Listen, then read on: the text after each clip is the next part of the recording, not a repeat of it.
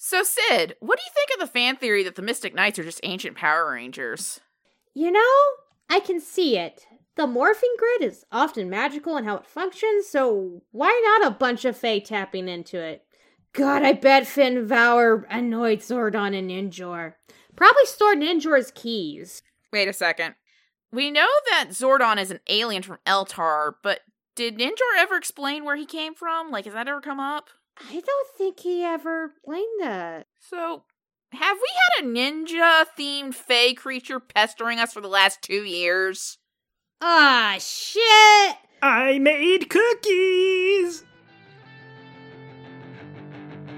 Go, go, Rangers play. Go, go, Rangers play. Go, go, Rangers play.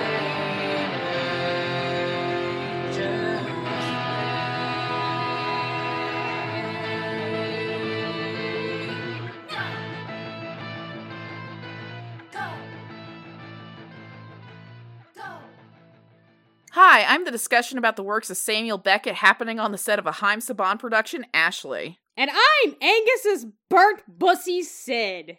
And this is Rangersplain, where Sid, enthusiastic lifelong Power Rangers fan, takes me, Ashley, reluctant new fan, through the world of Power Rangers and Power Rangers accessories. And this month, we're heading into the distant past of 1998 and the country of Ireland to talk about the one full-length, wholly original tokusatsu Saban Productions did, Mystic Knights of Tir na Nog.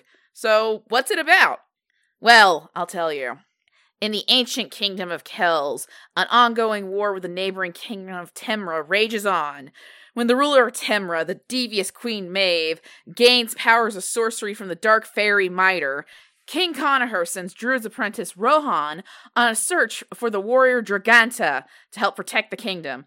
Joined by his childhood friend Angus, the princess of Kells Deirdre, and a wandering prince from across the sea named Ivar, the four go to the fairy realm of Tir na Nog and gain powers of the Mystic Knights. Now it is up to them to protect Kells from the dark forces on Maeve's side. So yeah, what did we really think about this series? You know, like, I think especially for us, we thought it was more coherent than In Space and Lost Galaxy. Especially Lost Galaxy. Right?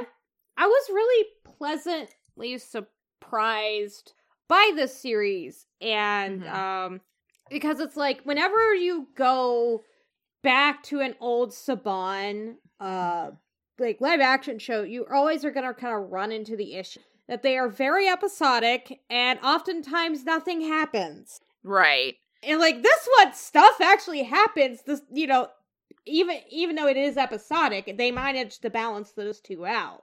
Right.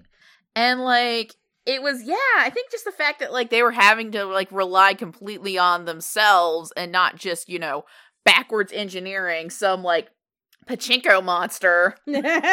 Rocky just wants to have fun. Look at this pachinko machine. Yeah, like I had to explain that to one of my managers the other day because, like, I told him about this podcast. No.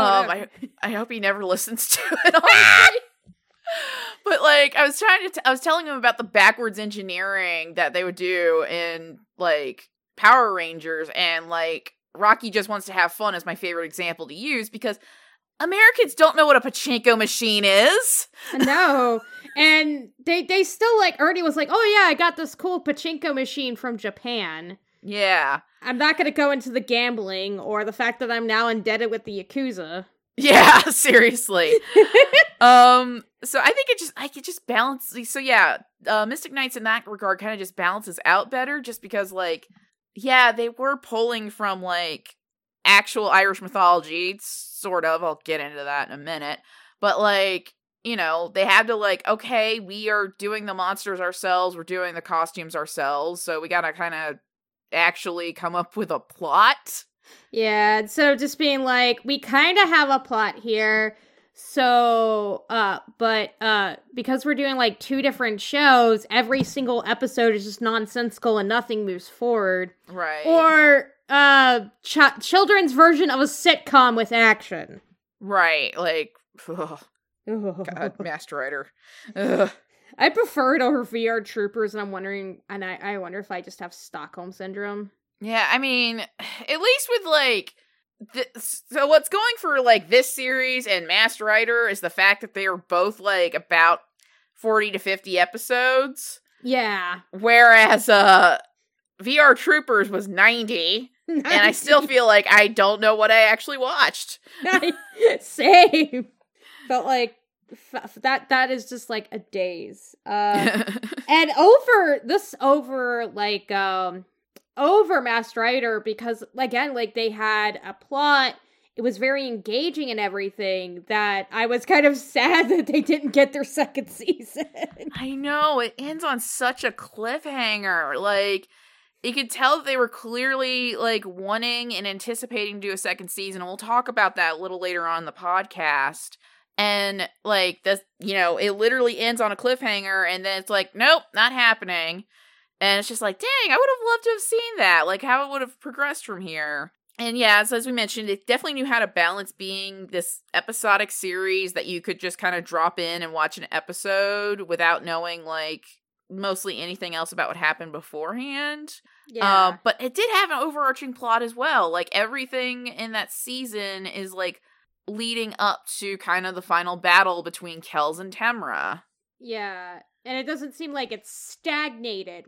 No, I mean, it got a little weird towards the end. Oh, yeah. But, you know, I'll blame that on Bondi more than anything else. Oh, yeah. We'll get into that. Oh, God, yeah, we will get into it. And as we mentioned before, like, the series drew sort of from Irish mythology and was filmed in Ireland with Irish actors. Nobody's faking accents like they are in Disney. Oh, God. Like, yeah, could you imagine, though, if, like, they had sent, like, JDF or somebody over to be one of the main characters? Like, you think he would have given up on the Irish accent or just gone all the way and attempted to do it? Gone all the way and attempted to do it, given the fact he was in this, like, weird point-and-click game where I think he had to have, like, this bad British accent. Oh, no. I'm gonna have to find this thing.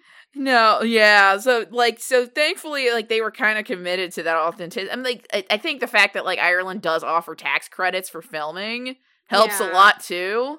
And, like, the series was decently well known in Ireland because, like, I reached out to one of our friends, Eamon, to help me with some pronunciation things for this episode. And, like, he was like, oh, yeah, like, I remember that show. I had toys from it. And also, Queen Maeve was a bad bitch who got the short end of the stick in the series. And, like, reading about the cattle raid of Cooley, which I didn't get a chance to actually read it, just because, like, it was way too close to us recording. Yeah, no, she definitely was a bad bitch. And also, they definitely changed Deirdre's origins for the TV series. And I was like, oh, is this how people who really into Greek myths feel about the film Hercules? No!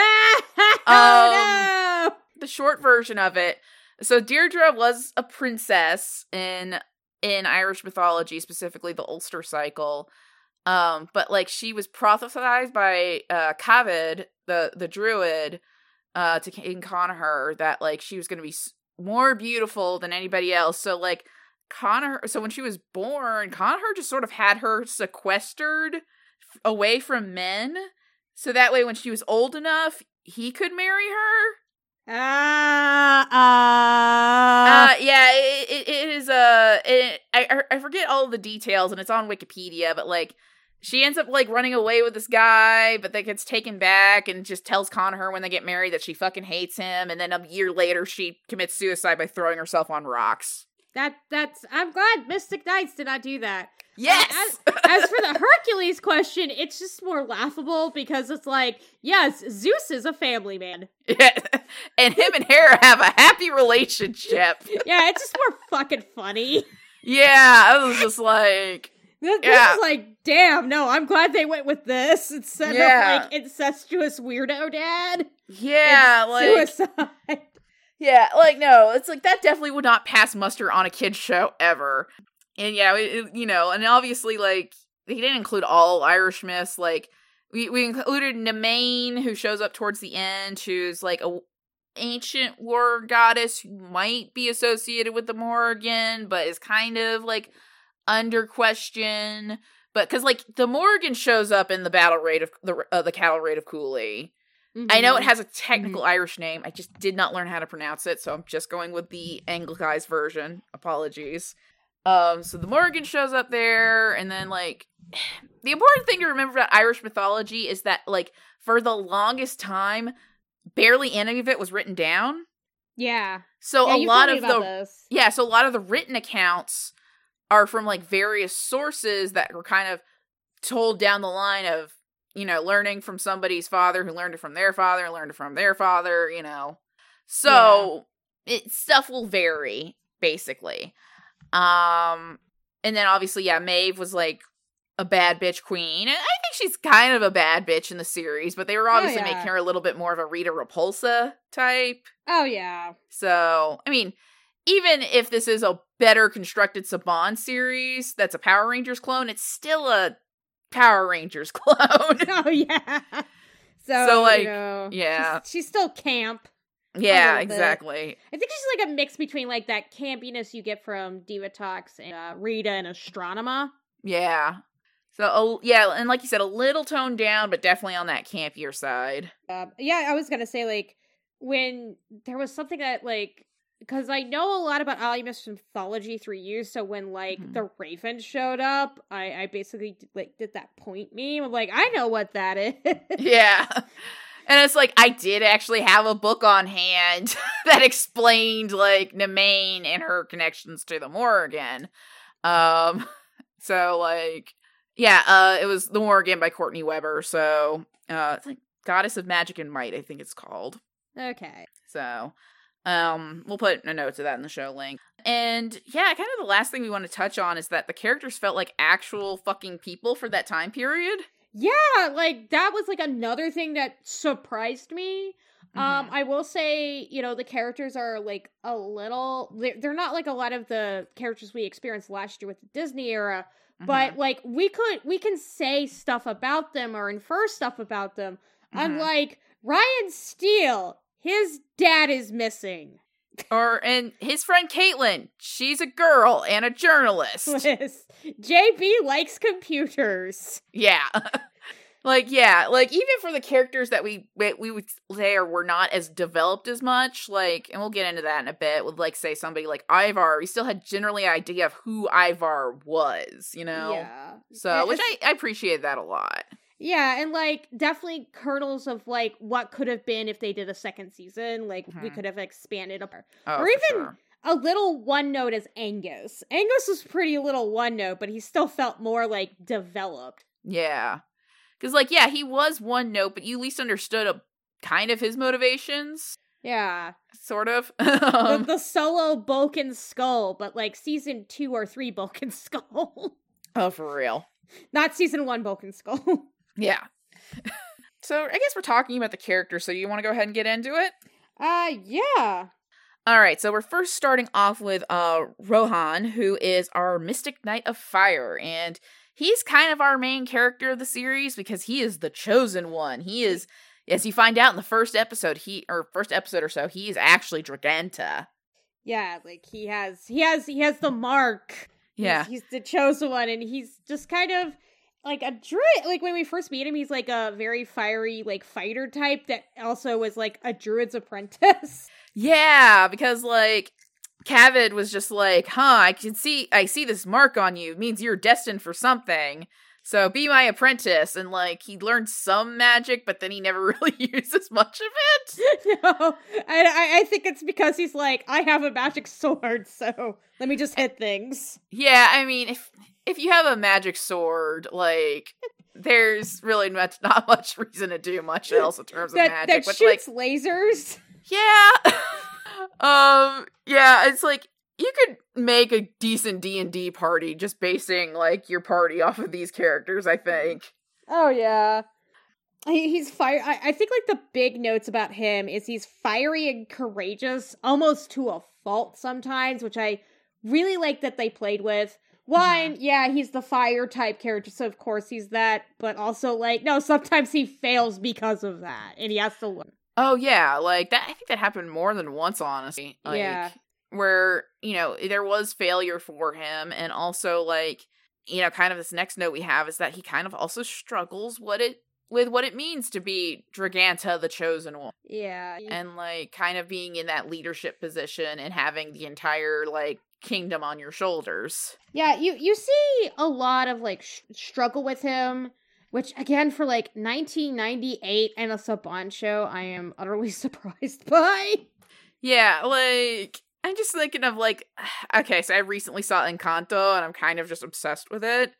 It's like, that, like, if you could assign a song from that movie to Rohan, it would definitely be Surface Pressure, where, like, one of the characters is singing about kind of the pressure of having family expectations and, like, keeping everybody, like, safe and the town safe on your shoulders.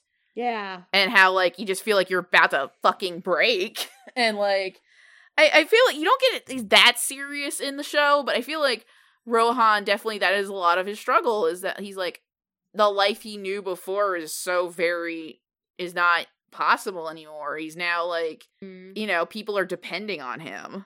Yeah, and he also, like, struggles because he feels like this is such a lonely thing, and he must do it on his own, that he kind of, like, he'll sometimes push the team away. His team are like, hey, what the fuck? It's like, yeah, we are knights. We are supposed to do this as a team. Yeah, it's like, it's okay to accept us, like, helping you. Yeah, like, it's like, I can see why people are, like, try to, like, connect this with Mystic Force, in terms of, like, maybe, like, they were the ancient, like, Mystic Force Rangers, which, like, yeah, there's a lot of similarities in the plot, I think. I can see why people go that route. Yeah, I'm not sure if they're the actual, like, Mystic Force Rangers. We'll get into that, but definitely, like, maybe this is where some of the powers came from. Who knows? Yeah. We'll get into that more. Right. I love the plot twist. Oh, yeah, because, like, you get towards the end of the series and you find out, because, like, all we know about Rohan was that he was an orphan, and he's been basically raised by Kavod since he was, like, probably, like, 7 or 8 years old. Oh, that and, was my favorite like, scene when it's discovered by Kavod. Yeah, and, like, he has, like, this mark, which is, like, the mark is kind of stupid, I will admit. It's, like, it's just a couple of lines. But, like, he has this mark, and, like, so that means that he's, like, the warrior king, and not the warrior king, but, like, he's Draganta.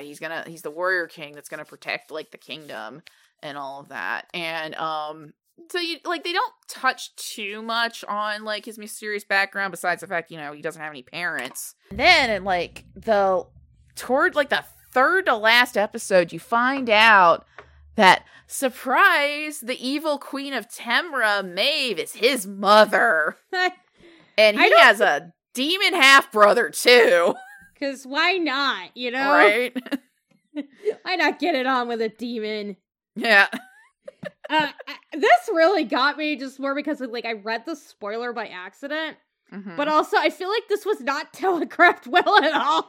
It wasn't, like, okay, because I feel like they kind of hint sometimes about, like, Maeve having, like, a mysterious background, sort of. Not really. It's not really done well. And, like, yeah, it's one of those things of, like, they could have telegraphed this a little sooner, because it kind of feels like, initially when it happens, it kind of comes out of nowhere. Yeah. Yeah, she also has this, like, the reason they're able to tell is because she has the same mark as... It's kind of like how Darth Vader was originally revealed to be Luke's father. Right. Just out of fucking nowhere. It's like, I can see why people in the fucking 70s were mad about that. It's like, that was out of nowhere, and... Yeah. It just definitely, that was quite the twist. It wasn't like the twist, I think, with, I hate to put that Operation Overdrive again. But, we're just kind of like, you tried, and it's a bad attempt. They were just like, no, we're just gonna pull it out of our ass. And I'm like, that's fair. Yeah. Oh, man. So yeah, that was kind of like, and that was definitely one of the things they left open to explore more in season 2 that we never got. Yeah, thanks. Thanks, Digimon. Thanks in space for actually being good. Oh, man. Now there's a multiverse where like Mystic Knights is like was a massive success, and like we got like 3, 4, 5 more seasons. This podcast is a Mystic Knights like podcast. Yeah, and Power Rangers is just something we do on the side. Yes. You'd listen to that podcast. But yeah, like, and I guess like the other thing we could really say about Rohan is that he has gorgeous hair. Oh yeah, like damn, they really made it pretty. Yeah, and like, because he kind of had like for the first part of the season, he sort of just had like these like ringlets, like these blonde ringlets, like not like platinum blonde. It was more like kind of a brown blonde, dirty blonde kind of situation. But he had these like gorgeous ringlets for most of the season, and then like part of the way through, they kind of give him this blowout. Yes, He still looked like his hair was still pretty. It was just really funny. It was like, where is he gonna go get a blowout in like ancient Ireland? Right. Oh man. Yeah, I guess is there anything else we can really say about him? Yeah, no, he's a good lad, a good strong lad. We liked him very much. Yes. Next up we have Princess Deidre, who is the Mystic Knight of Wind, and thank fucking God I didn't go with the Irish mythology version. Yeah, like that would have been fucking terrible. So yeah, like as we are introduced to her, she is the Princess of Kells, future Queen of Kells in all intents. Yeah. Sometimes interim Queen of Kells as it happens throughout the series. Yeah. She's a very determined and like independent princess. Oh yeah, like I was, about to point that out, is that like she kind of has that like, this is the kind of the part of the 90s where we're starting to see more, independent, strong female characters. However you fucking define that. Yeah. She's a strong, independent woman. Yeah, I mean, I think also the fact that, like, they had kind of made this show to compete a little bit more with, like, Xena and Hercules and young Hercules. Like, yeah. I can imagine them looking at Xena and just being like, okay, we need to make her a little bit more like that. Yeah. But you can't go full Xena, though. No, then lesbians will watch your show. Too bad. Lesbians already watched your show. Yeah, pretty much.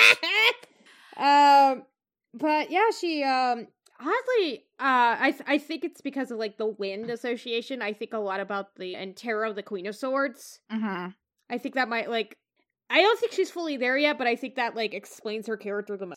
Oh, yeah, like, she's very strong, independent, comes through for the people that she needs when she needs it, and she's fiercely and can fiercely defend them and her kingdom. Yeah.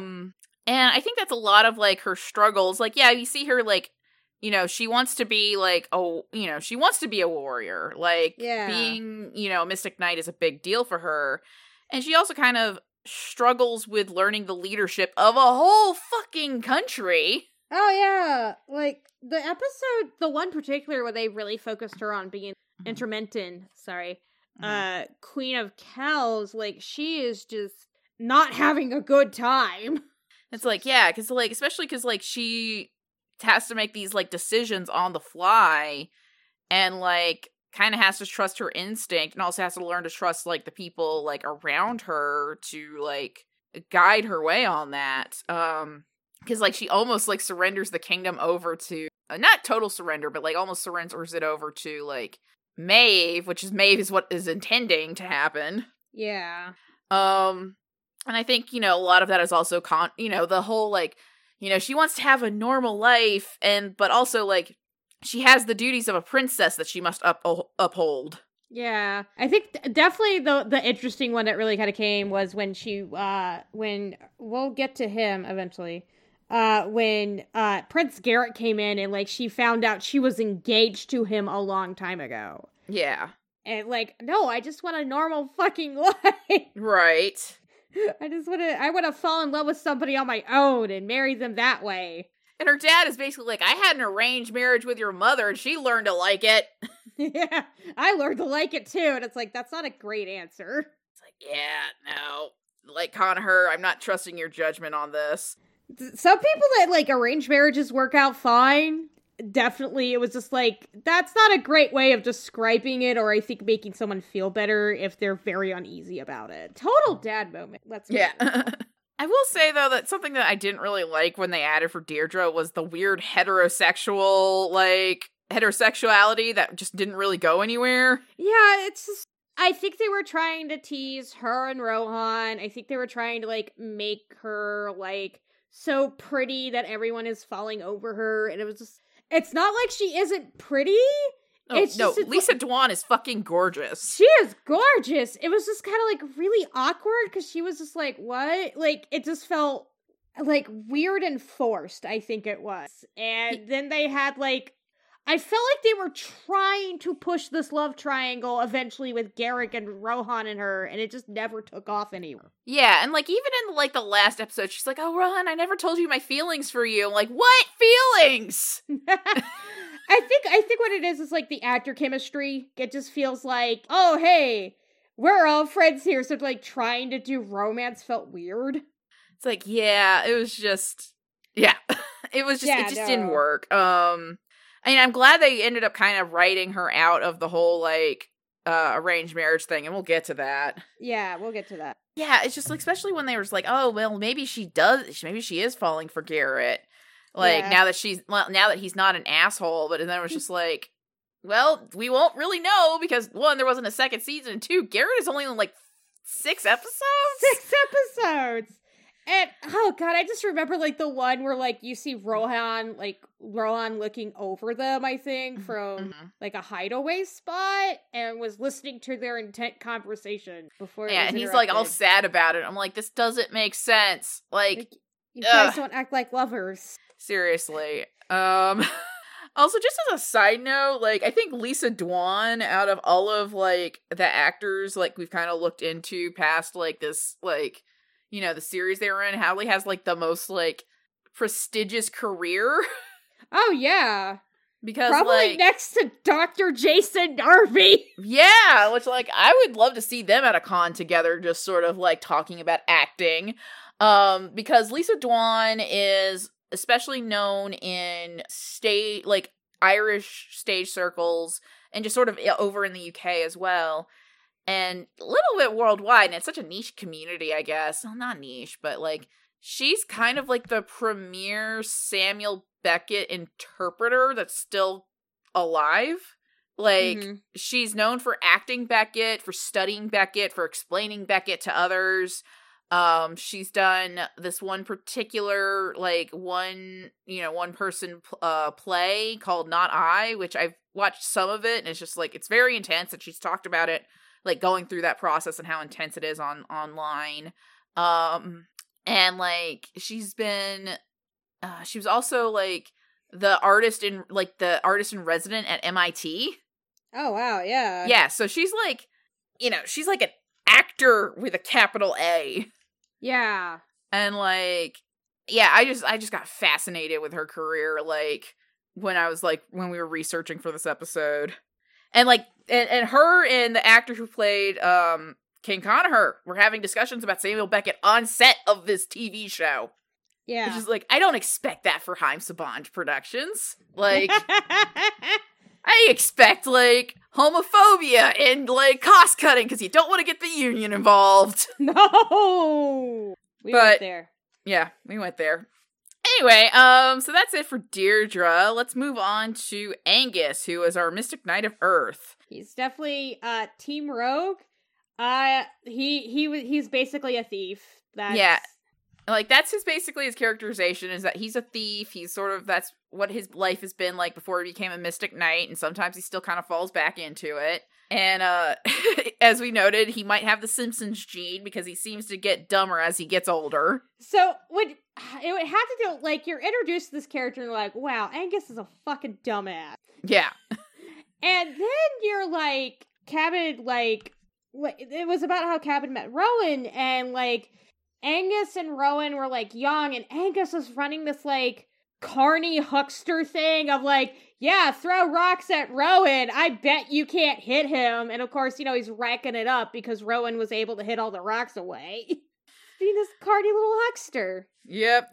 Then you saw him when he was older, and it's like, wow, that's a dumbass. Yeah, and like him. So one of his things that he's best friends with Rowan. They've been best friends since childhood, obviously. Yeah. And he kind of comes to the castle with Rohan. Much to like dislike of everyone. Yeah, I mean, Kevin just fucking hates the dude. It's like, well, I would hate the guy too if he kept like messing with my magic dust.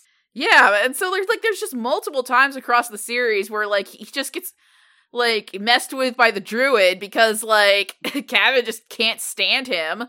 And he's just like, I'm just gonna leave that and just let you learn on your own. It's like, fuck you, dude. He also, like, because of that, he has a slight antagonistic relationship with Deidre, I think, as, like, we talked about, which, she's just like, oh, this fucker.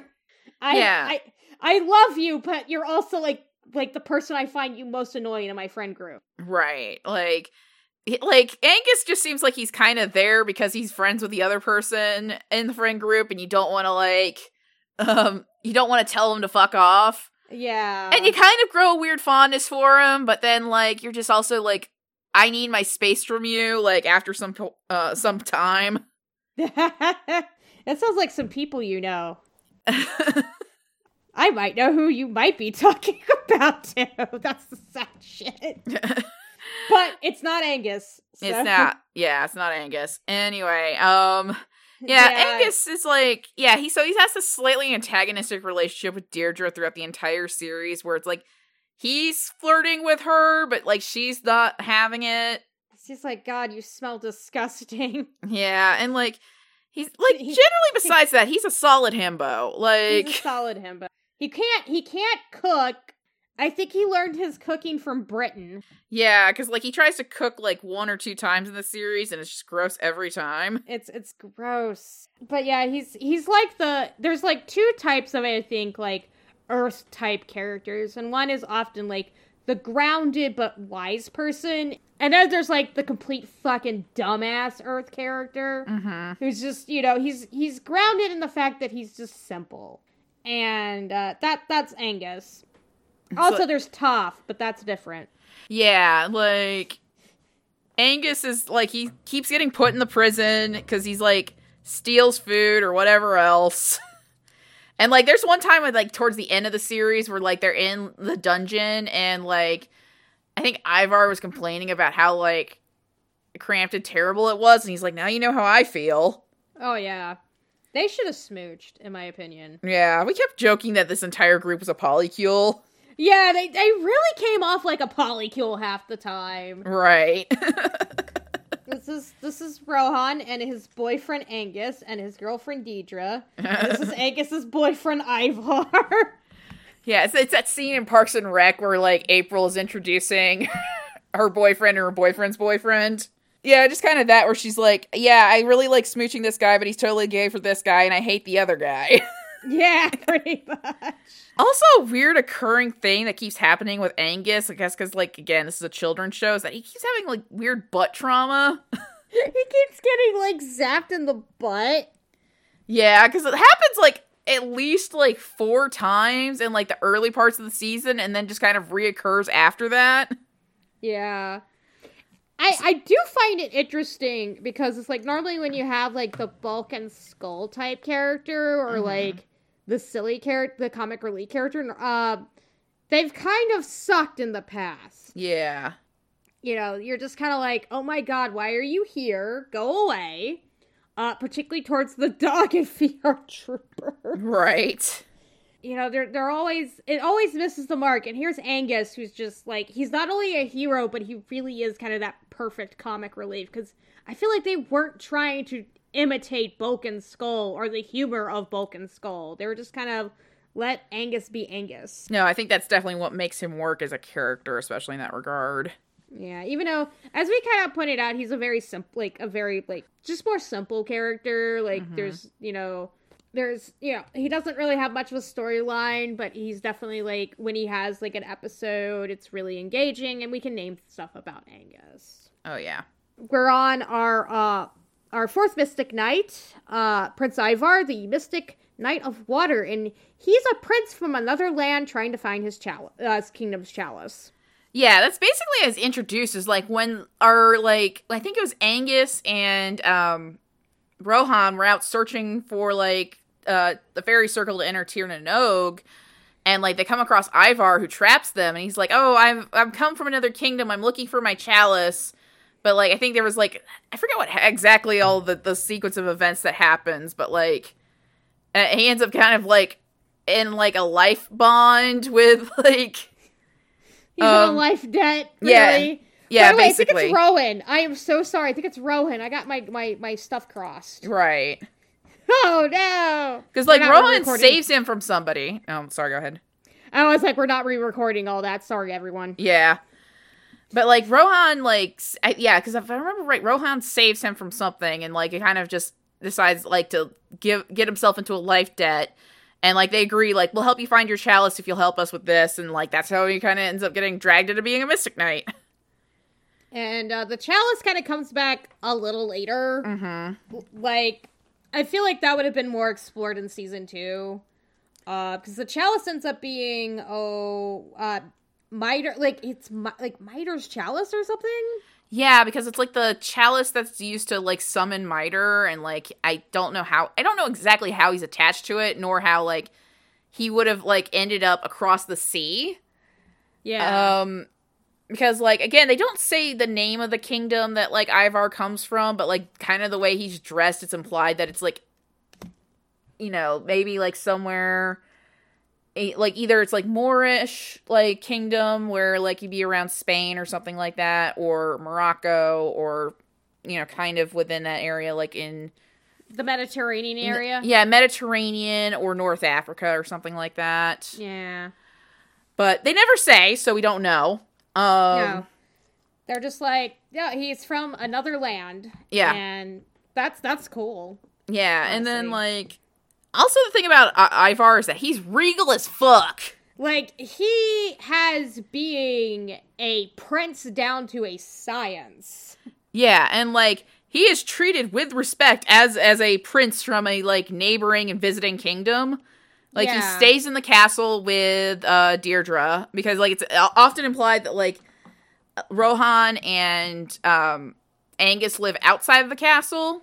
I think they live with the Druid guy. Yeah, so, but they technically live... Oh, yeah, they have, like, their own little place outside the castle. So, yeah, they live outside of the castle, where, like, Deirdre and and Ivar live inside the castle. Yeah. And also just, like, he carries himself very, like as a visiting dignitary. Yeah. Like, and even as a knight. It's definitely, I definitely get he's probably the oldest, Mhm. and I think he's been a little bit more in the regal role longer than Deidre, because they often more or less show that he hangs out the most with Deidre, and it just kind of comes off of, like, learning from him. Mm-hmm. Because he definitely has, like you said, he carries himself, he has way more confidence than Deidre does, which I don't blame her. It seems like her dad was like, I should teach you this eventually. Right. Whereas Ivar's parents were more on the case of it. Yeah, I think one of my favorite Ivar bits, like, besides, like, there's a couple, but, like, one of my favorites was, like, him, like, teaching them how to do, like, the silent, like, walk. Yeah. To, like, sneak up behind somebody and, like, you know, take something from them, which is kind of hilarious that they were learning that from Ivar and not Angus, because Angus is a thief, but, like, you know, I guess if you've, like, been trained to be, like, very princely, but also be able to handle yourself in combat, I guess that, like, makes sense. Yeah. And also, go ahead. I was gonna say, like, he definitely is that, like, older brother. I think we talked about that. Oh, yeah. He's definitely the older brother of the group, except with Angus. I wanted them to smooch so bad. And he's definitely, he's very water in that he's the responsible one. Oh, yeah, for sure. And also, like, kind of along with that regalness that he has, he is a master negotiator. Like, anytime, like, this came up, I was like, just call him Padme Amidala, because that is a master negotiator right there. Yeah. So we talked, I think, like, the biggest one was we talked with, about, like, Deidre being engaged to Garrett. Mm-hmm. And she was just like, I'm not having this. I don't really want to be engaged with him. And, you know, and, like, Dietrich's father, Conaher, was just like, oh, yeah, well, we need something with Garrett's kingdom. And Ivar's like, I'm on this. He's like, I was like, let me help negotiate this. And, like, Ivar manages to get her out of the arranged marriage. Yes. It's just like, that would be, I think, such a hard fucking thing to do with kingdoms, because it's important royal people marry other royal people. Yeah, it's like, it's the dowry situation. Like, okay, I've been reading a lot of classics currently. No, not a lot, but, like, I was reading the Penelope ad by Margaret Atwood, and she was and there's this part where, like, Penelope, because this is the Odyssey from Penelope's perspective, this book. Okay. It's very good. It's a very short read. Anyway, so Penelope was talking about, like, you know, oh, yeah, like, you know, you marry her off for the dowry and for, like, the power of, like, getting these riches and getting access to this kingdom. And, like, especially, like, I guess in Greek, specifically because she was, Penelope was a princess of Sparta. Like, that would have brought Odysseus to Sparta. But no, he decided, I'm going to take her to Ithaca. And, like, you know, the drama of, oh, well, she should stay in the kingdom. No, she needs to go and, like, be with her husband, blah, blah, blah. You know, she obviously ends up in Ithaca. But, like, you know, yeah, no, like, basically marriage for royals was just, like, a contract in terms of, like, negotiating of, like, well, maybe not contract so much. It's like a trade deal in soccer. Like, it's for, like, money and certain, like, privileges. in war and all of that fun stuff. Like, it's an alliance builder. Yeah, and so here's Prince Ivar is just like, no, that's off the table. My friend does not want to marry this guy. Yeah, I think it left it open that they could broach back on the marriage thing later, but it was not, she was no longer betrothed to Garrett after that entire deal. Yeah. Yeah, because I think you're right about that, just because I think they were trying to, like, tease the love triangle, and it's like, this is not going anywhere. Yeah, no, it was so dumb. So dumb. So, yeah, props to Prince Ivar for getting her out of that plot line. Yeah.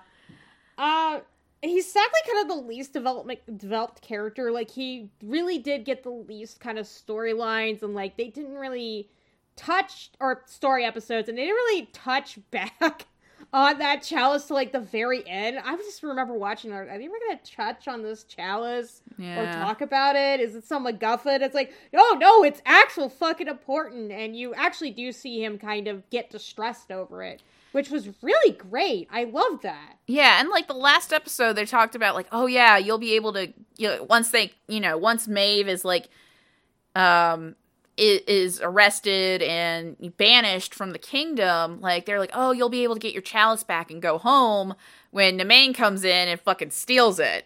He's like, aha! So, like, Plot hook for season 2. Yeah, so, like, I feel like they were going to explore more of that in season 2, but that didn't happen, so, it's space to perform better than they thought. Yeah.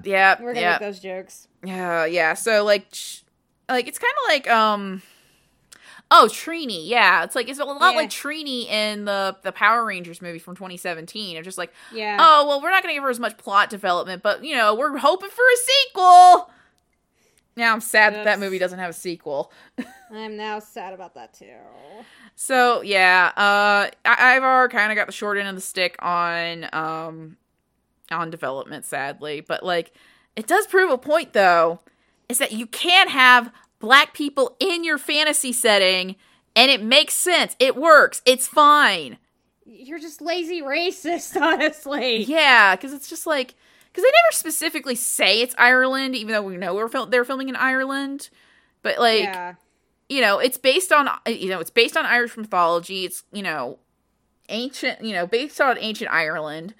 And, like, this is a European setting. Yeah. So it's like, okay. So, like, and people are just like, oh, well, you know, Black people didn't exist in Europe. It's like, bullshit. They very much did. And, you know, it's very lazy to just kind of, you know, just be like, well, you can't have that. This is a European fantasy setting. And I'm like, yeah, you can have a Black dude there. It's fine. Like, he's just from a prince from a far out land. Yet there were black characters in Shakespeare. You can argue about how well that like Shakespeare was representing them, because there's certainly debate going on there, but there's black people in Shakespeare's plays. I don't know what to fucking tell you. It's like the Mediterranean Sea borders the bottom half of Europe, the Middle Eastern part of like Asia and Europe and all that, and North Africa. Like, do you not realize the Egyptians were African? Yeah, pretty much. And the Egyptians were a big part of alliances in the European regions of the Mediterranean. Yeah. So it's like, yeah, he's going. It's like it's fine. It's fine. It historically makes sense. Yeah, and even you are just a lazy racist. Yeah, and even like pulling away from any sort of historical context, like you can just do it because you can't. Like, yeah, exactly. Like, there's yeah. People argue like, oh well, elves can't be black. Who says that? Who says that? It's like, no, they can. It's like they're fucking like imaginary. Like, I don't. What is the? I was like, they're an imaginary like species of humanoid. Yeah. Like they could be anything. Like you could have a black elf. Yeah. They don't exist. Yeah. Anyway, so that's it for the Mystic Knights for the most part. We'll touch back on that. Yeah. So we're kind of going to move on to our allies, who are also kind of in that category of not as well developed. Kind of starting with King Conaher, who is our single dad with a lot of issues. So many issues.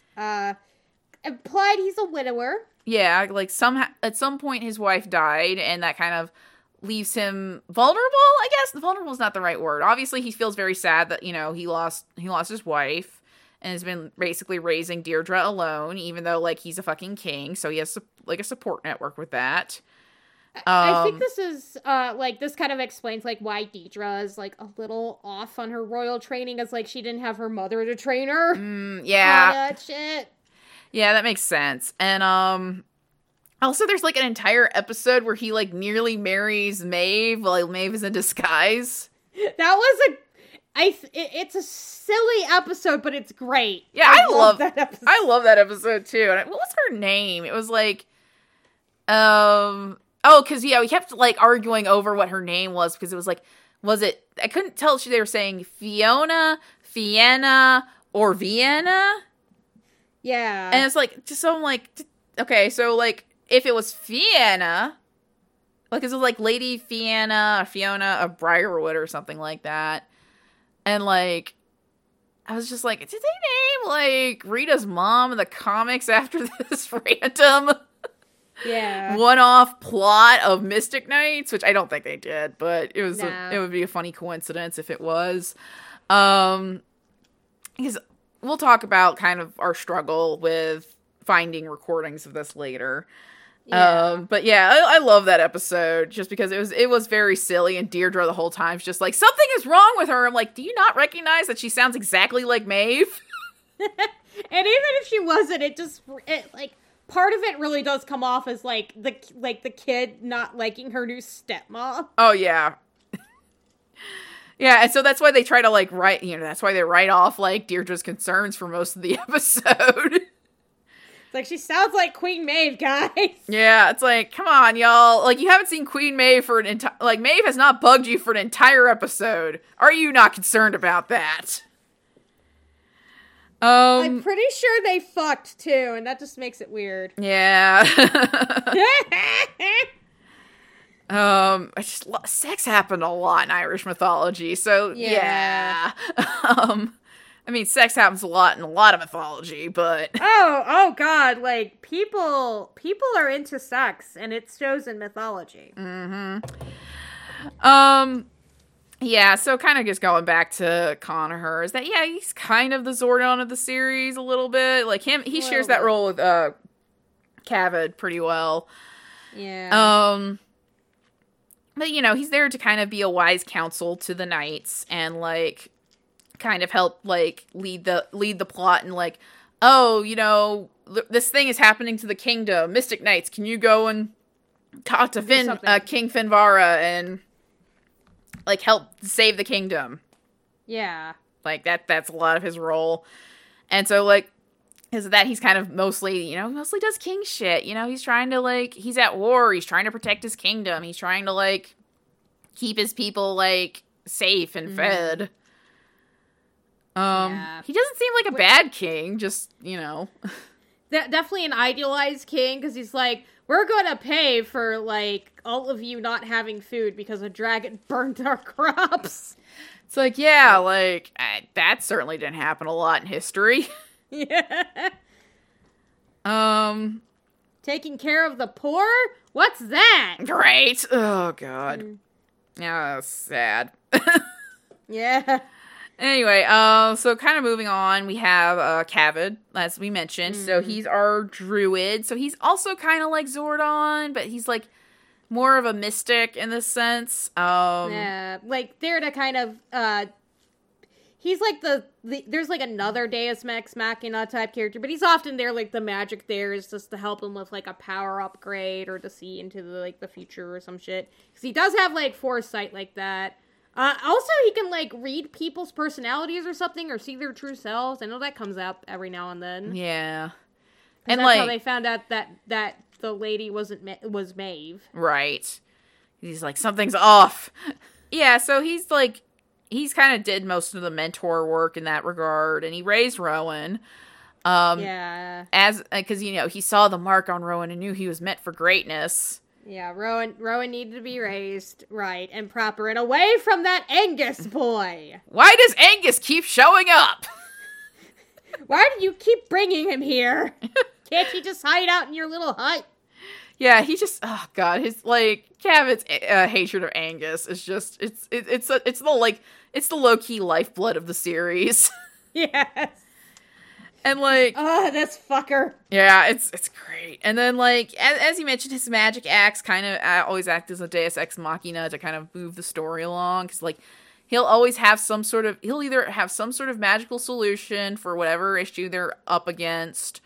Or, like, he'll, like, be able to see into the future to be like, oh, I saw this. We need to go this direction to, like...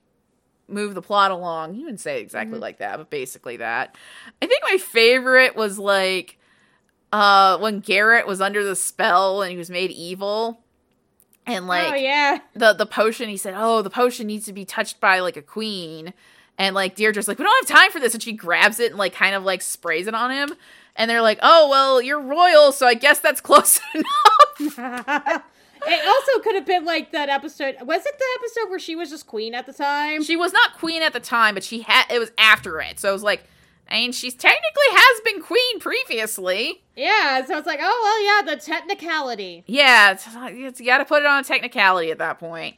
Even though, like, her queen duties were more of, like, the vice president stepping in to, like, oh, well, I have the powers of president currently because, like, the president is, like, in the hospital. Yeah. So, and so, as we also pointed out, because he's a druid and he's a mystical man, he's just always looked old. Like, that episode where you met his mentor who then turned evil. Yeah. Like, they flashed back. It's like, oh, I met him when I was younger. And like, you still look old. Yeah. So it's just like, I think it's just implied that druids are, if they're not immortal, they're at least functionally immortal. Yeah. Or at least they age very slowly. Or, I mean, they still age, but like, at some point in their old age, they just look old and they just live forever. Kind of like David Lynch. Yeah, exactly. I went on a rant the other night about how he's just always looked 40. Yeah, because I showed you pictures of, like, when he was younger, and you're like, because I'm like, you're right. Yeah. Look at him when he's in Eraserhead. It's like, that is, I think he was, like, 30 or something when he was making Eraserhead, so it's just like, yeah, you just look old, dude. Yeah, that's not a bad thing, just, Yeah. It's the vibe. Anyway, kind of moving on from that is now we move into the fairy realm with King Finvara, who is kind of the epitome of don't fuck with the fae. That was one of your favorite things about this, was just how the fae were like, they were helpful to a point, but mostly just don't fuck with them. Yeah, I mean, obviously you had some fae creatures that they called bogies, that were spies for Maeve and, like, worked for Miter, but, like, for the most part, like, the fairies in the series, like, because the fairy in Irish mythology, especially, like, because, you know, in a lot of, like, maybe English myths are, like, kind of, like, passed down from, like, Grimm's fairy tales and sanitized over the years, you know, the fairies are, oh, they're nice creatures, they're helpful, and blah, blah, blah, blah, but, like, they're more like the fairies from Midsummer's Night's Dream, where they're just petty, and, like, you don't want to fuck with them, because, like, they will fuck your life up if you don't really follow their rules. Oh, yeah. And, like, so, like, that kind of happened a bit with the fairies in Mystic Knights, but you had, like, for the most part, they were on the side of the humans, but, like, the humans did have to kind of adhere to their own rules, and also the fae were also very mischievous. Yeah, King Finvalor especially, he was often a nice type of mischief. Though I think, like, the first time, like they met them and Angus was there, Angus kind of fucked things over. He was like, yeah, I'll have some gold. Oops. Yeah, I'm just like, I kept yelling at my screen. It's like, Angus, don't steal the gold from the fairies. That's how they keep you in the realm. Too bad Angus is an idiot. Yeah, Angus is very dumb. Like, but yeah, so Finvara is mostly very friendly, and it seems like a lot of time that, like, things are kind of just a joke to him. Because, like, you know, there'll be half the time they'll cut into, like, Tir na Nog, and, like, there's some sort of party going on and, like, Finvara is just, you know, drinking and being merry. Like, I feel like there was at least several episodes where they would cut to Tir na Nog and there was step dancing happening. Oh, yeah. Well, they can't drink, so. Yeah, true. And most kids would know Riverdance. So. That's true, yeah. So, like, but yeah, so it seems like he doesn't take things seriously, but he clearly very much does. But yeah, he also speaks a lot in riddles. Like, he won't really give the Mystic Knights a straight answer on a lot of things. Or, like, give him power-ups or whatnot. I know when he tested Garrick, it was definitely a riddle. Yeah. It's just, he's there to help you, sort of. Yeah. And, like, that is kind of the thing with, like, the mystic armor, is that, like, yeah, of course the Fae are going to test you, like, before you actually take the armor. They're not just going to give it to you. The Fae don't make anything easy. No. There was a really funny episode where, like, Conaher and Finvara had to switch places for a day.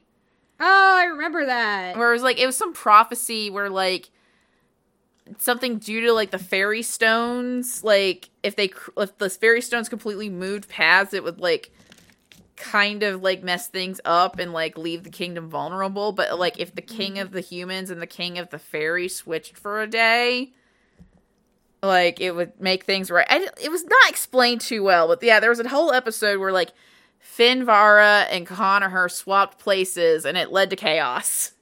Yeah. Because Finvara was just like, we're going to have, like, a holiday, and, like, this massive, like, party in the kingdom, and they're just like, what? No, we can't do that. We're under attack. Please stop. It's like, our crops are dying. So, yeah, no, Finvara was, like, a fun character. And then, like, our last, like, ally character is another fairy named Ideen, she is the most Tinkerbell-ass fairy in this series. Yeah, like, she just wanted to bang Rowan. Yeah. For, like, half the series. Yeah, because it's, like, you know, the whole thing from Peter Pan where, like, Tinkerbell clearly has, like, a thing for Peter, but, like, he doesn't reciprocate, and so she just makes Wendy's life a living hell. Yeah, this, Aideen pretty much does this to Deidre.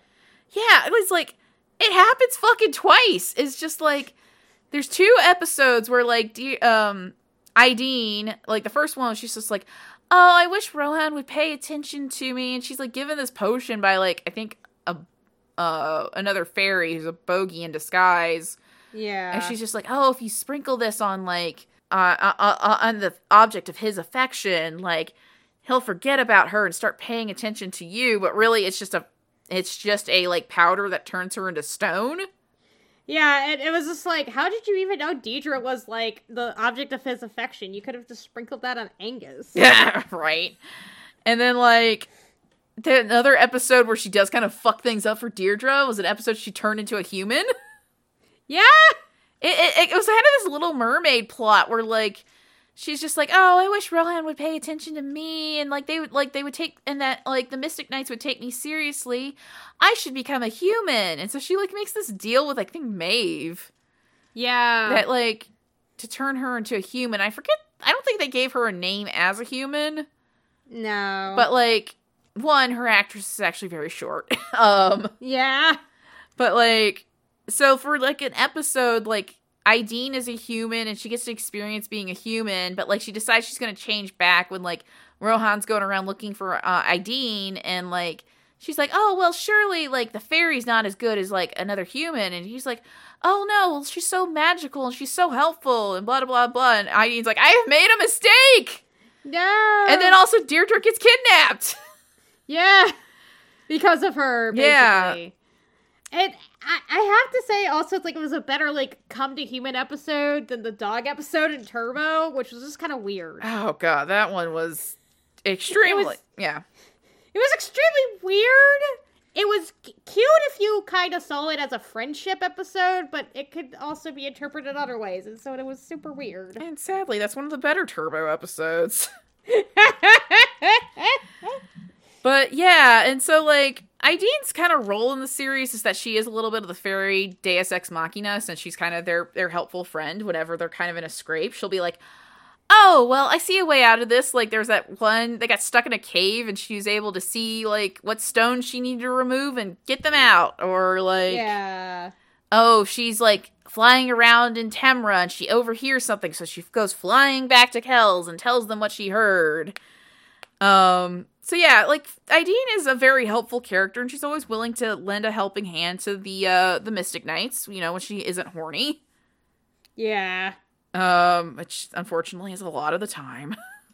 Okay, so we kind of gone over our allies, so let's move on to our villains, starting with Queen Maeve, our boss-ass bitch of the series. She's a bitch, she's a boss, she's a bitch, and she's a boss, and she shines like gloss. Yes. So, one of the things, so basically her main driver is that she wants to take over her Kells, because as she will tell anybody within speaking distance of her, Kells is her birthright. She says this every fucking episode.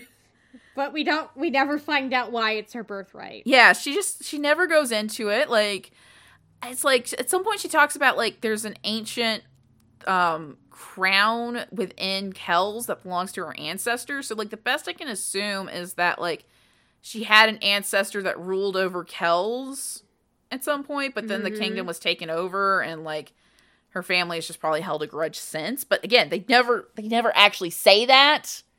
Oh, yeah. So, like, again, she just goes around for the entire series just, like, telling anybody who listen, oh, Kells is my birthright, and I will have it. And it's like, Yeah. but why? Why? I get it. They need to have a villain, and she fills that role very well. But it's just really annoying. Like, you know, even, like, Rita had a thing of, like, she's just evil and wants to blow up Earth. It's like, yeah. Or my favorite Divatox's motivation, which was, you've ruined my fucking wedding. She's like, you ruined my wedding, I'm gonna ruin your life. Yeah, pretty much. But it was just like, Queen Maeve, I am the rightful ruler of this kingdom. Okay, can you elaborate? No. I will say, though, out of the entire series, Maeve has the best fashion.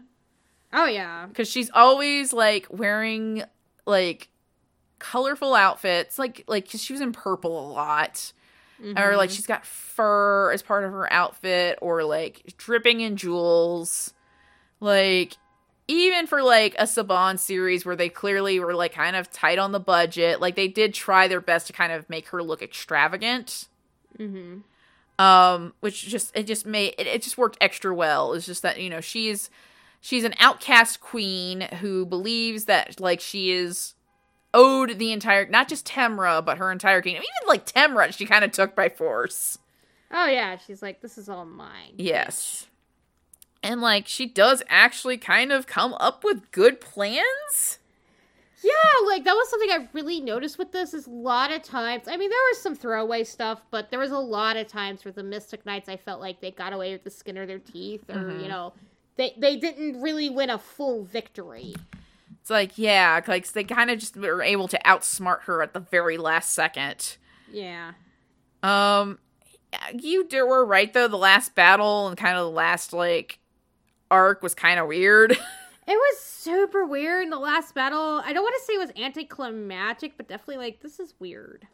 Yeah, because she's able to take over Kells, and she kind of becomes a Naga as kind of part of like her power because she made like another deal with Miter, and we'll get into that. Yeah. And they defeat her pretty handily, and then she's just banished. Yeah, she's banished, and then she's like, Rowan, we could have been something, and like in terms of, you know, we could have ruled this kingdom as like mother and son, and he was like, no, I'm not evil. Yeah, and then like as we mentioned, like when we talked about Rowan, is that she's the evil mother of Rohan and also Lugad. Yeah, I guess she was like, I'm gonna fuck this demon. Yeah, because again, they don't go into like who the father was of any of these two, but like we just know that Rohan and Lugad are half brothers, and Lugad is like a demon, so like clearly she had sex with like a Fomor or something at some point. She's like, yeah, this will do. Yeah. Put a paper bag on it. I mean, I just the demon Lugad is. I'm just like, it was not a hot demon, and I don't think anyone understands when I say hot demon. I like monsters. Yeah, and like, I mean, even if you read like the story, like of King Balor and like his like the eye on his back, then he opened up and like demolished kingdoms. Like the monsters in Irish mythology, I would not say are hot, but like, you know, you could lean that way. But Lugad, no. That definitely came from a really ugly demon. Yeah. It's like, I was just thinking of Stephen Lynch, just the ugly baby song. Damn, that's an ugly baby! It was like, that's a flashback to early 2000s comedy for you. Oh my goodness, yeah, Stephen Lynch songs. So, yeah, do you want to move on? Yeah, there's not really much else you could say about Queen Maeve besides being a boss-ass bitch. Yeah. Maybe she was like, she had like a drunk one-night stand and regretted it. Maybe she used Demon Tinder, and that's always regrettable. I mean, you're speaking of somebody who has used Grindr, so... Oh, yeah, Grindr's for hookups and is fucking terrible. I guess it's like Demon Grinder, but for also like cis women, and she just saw like the chest picture, and didn't ask for a face picture. Like, honey, no. No. Anyway. She was like, just came in and she was just like, well, I'm gonna just put a paper bag on you. Because everything else about you's hot. Oh my god. Yeah, because it's like we've gone on too long trying to think about like how exactly like she fucked a demon. But that's the implication. It's because of the implication. Yeah. So we're just gonna move on to Torque, who just fucking sucks. Yeah, so Torque is... Starscream-ass bitch. Yeah, as you put it, because, like, Torque's major story for most of the series... Like, you don't know his, like, backstory until, like, halfway through the series when they do a flashback episode. Yeah. That you find out Torque was a beloved commander in the Kells army until, like, he betrayed, like, Conaher and the kingdom and went over to Maeve's side. I think for power? Yeah. I know it wasn't for brony friendzone reasons. Yeah. Even though he acts like a jealous fucking bitch whenever, like, somebody gets her attention. Oh, yeah. It's constant. Like, how dare you be the new leader, dude? Yeah, it's like I'm the leader around here. I'm the Red Ranger, said Rocky. Right. He just kind of sucks. He gets a fucking car. We'll get into those cars later. And like, yeah, and like ultimately though, he's a fucking coward. Oh yeah, just because he saw when he like Maeve lost, and he was like, "Aha, we got you, Mystic Knights, and we'll take over everything." And then everyone's like, Maeve just lost here, bro," and he pretty much ran away. I'm trying to remember, like, who was, like, the best... I think it was Princess Bride, where the guy just ran away from Indigo Montoya. Oh, yeah, I forgot his name, too. The Six-Fingered Man. Yeah, the Six-Fingered Man. He just ran the fuck away. Yep, pretty much. So, yeah, Torque sucks. Yeah. And so I guess we kind of move on to kind of the real, like, evil power behind the series, which was, Dark King Miter of the Sidhe.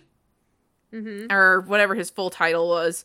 But yeah, he's like the true evil power behind Maeve because like she made a deal with him to like give her powers and like she keeps making deals with him. Yeah, and it's like she gets Kells, he gets Tyranid Oak. Yeah, that's basically the working relationship they have. And like he will constantly remind her about like the fact that she is on thin fucking ice with him. He's the one who I think actually gets the main back in, like, secretly. Yeah, because, like, I think they make some sort of deal, and, like, that's what a lot of what they were hinting at for season 2, is that Nemain was going to be the big bad. Yeah. And we'll talk about her in a bit. And, yeah, so, like, that's the thing, is that, like, they've kind of struck this deal, and, like Maeve kind of keeps amending it, and, like, kind of, like, keeps... Kind of just, like, at one point, I remember one episode, she wants more power, and she says, "Oh, I'll be your slave." It's like, okay, I don't think it's that serious. Yeah. Summoned by a chalice. Yeah, so, like, I don't know, like, that's the thing with the chalice, they never quite explain, like, is it kind of just his, like, was he trapped in the chalice? Is that, like, the main way to summon any of the dark fairies? Like, what's going on there? But you'll never know. And, like, also, like, Miter just looks gross. Like, he looks so gross. He looks like the grossest dude at an indie wrestling show. Yeah, because his hair just sort of is like this matted, like, twisted mess. Like, he's just always looks sweaty. And, like, I mean, I guess you need a shorthand for how evil he is, but, like, the best way I can describe this, and, like, it's kind of impressive because the series wouldn't exist for, like, another while after this, that he looks and talks like a McPoyle from It's Always Sunny in Philadelphia. Like, if you've ever watched It's Always Sunny and you've seen any episode with the McPoyles, even if you're just talking about the two main ones, and how they just always look really gross, and, like, have the greasy hair, and are sweaty, and, like, kind of don't have their volume controls either, that they talk very, like, kind of quietly in short sentences, or they will just suddenly raise their voice. And, yeah, basically, he's got the same energy as a McPoyle from It's Always Sunny in Philadelphia. That's my main thesis there. Though I will say that, like, King Finvara also has a similar look to when Guillermo del Toro was on the series as Pappy McPoyle. So, like, maybe that's just a fairy thing. And, like, you could go... I guess they could launch into a whole thing about if the McPoyles on It's Always Sunny are just, like, chaotic fae creatures. Oh my god! Because even for It's Always Sunny, they feel a little out of step with everything else on the show. So what you're saying is, like, we really need to look at the crossover energy, not with Mystic Force, but with Always Sunny in Philadelphia. Yes. That is my proposal. I mean, they did go, like, the most recent season of It's Always Sunny, they did go to Ireland, because Charlie's dad is apparently Irish, and played by Cole Meany, I might add. Oh my goodness. So it's like, oh my god, your dad is Miles O'Brien. Oh no. Yeah, I was like, oh no, it's Miles O'Brien. And, like, Kurt showed me a shit post of Miles O'Brien, which was, like, him, like, being a YouTuber that reviews MREs. Oh my god. But mostly, Miles O'Brien is probably, like, one of the, like, you sometimes like him in DS9, and other times you're less like, oh my god, shut up, old man. See, I'm just thinking about the joke from Lower Decks about Miles O'Brien being the most important person in Starfleet history. Ah! Oh my god. We got really off track there. Yeah. I'm sorry. No. It's perfect. It's fine. But yes, always Sunny crossover with Mystic Knights of Tyranids. Oh, God. Don't let Mac be a Mystic Knight. Oh, no. I don't think any of them should be a Mystic Knight. No. They would be the worst. Like, Kells would fall in, like, less than a day. The gang destroys Kells. The gang becomes Mystic Knights. Oh, my God. Oh, my God. Alright, well, we're on our, like, final villain. Okay, which is, as we mentioned, we've talked about him a little bit, which is Lugad. Which, like, this was kind of, we initially made the Brock Lesnar joke, and then, Kurt added in that he acts like Mongo from Blazing Saddles. So he's definitely like Brock Lesnar if you mixed Mongo. Just looks like Brock Lesnar mixed with that character. Kurt was also apt that he looks like a Teenage Mutant Ninja Turtle with jaundice. I wouldn't be surprised if they maybe repainted one of the costumes from, like, a New Mutation. Yeah, I was wondering that. It's like, did you just paint over that costume? Or was it Next Mutation? I don't remember what it was I called. think it was Next Mutation. Regardless, I think they might have painted over the costume or something. Yeah, and, like, as we mentioned, he's somehow Rohan's brother, because, like, they both were born by Maeve. Yeah, I just love that she just dumped her kids, though. It's like, yeah, fuck the kids. Like, Nemain, you can handle Lugad, and I'll come back when I need him. And I guess I'm just dumping this other baby in the woods. This normal-looking child. Fuck this child. Yeah. God to live with his father, and then his father died of the plague or something. Possibly. Who knows? Who knows? Yeah, he was just a very confused lad up until the end where he saves the day, because I think, like, Rowan goes into this, like, spiral because he couldn't save his brother or something from evil, and lost to him or something when they had the duel. And, like, eventually, because using Deidre, Lugad was able to be like, oh no, Rowan good, and then Maeve was like, oh shit, and manipulated the whole thing. So it was just kind of this weird back and forth until the very end, where they both teamed up and used, like, a laser power to destroy, like, Naga Maeve. And that was it. Yeah, it was, that was also the weird part of the ending. Yes. So at the end, he sort of, after, like, he's shown kindness by Deirdre, which inspires him to be a good person. And then after all of that, he just kind of goes off to go find himself, and the series ends. Yeah, we never get a second season. So, yeah, yes, that's a running theme, is that we're just bitching about the lack of a second season. Yes. We're on our honorable-ish mentions. We have an honorable-ish mention, which, because it was like, this character was supposed to be important, but yet nothing happened. Yes. And that is Prince Garrett, the Mystic Knight of the Forest.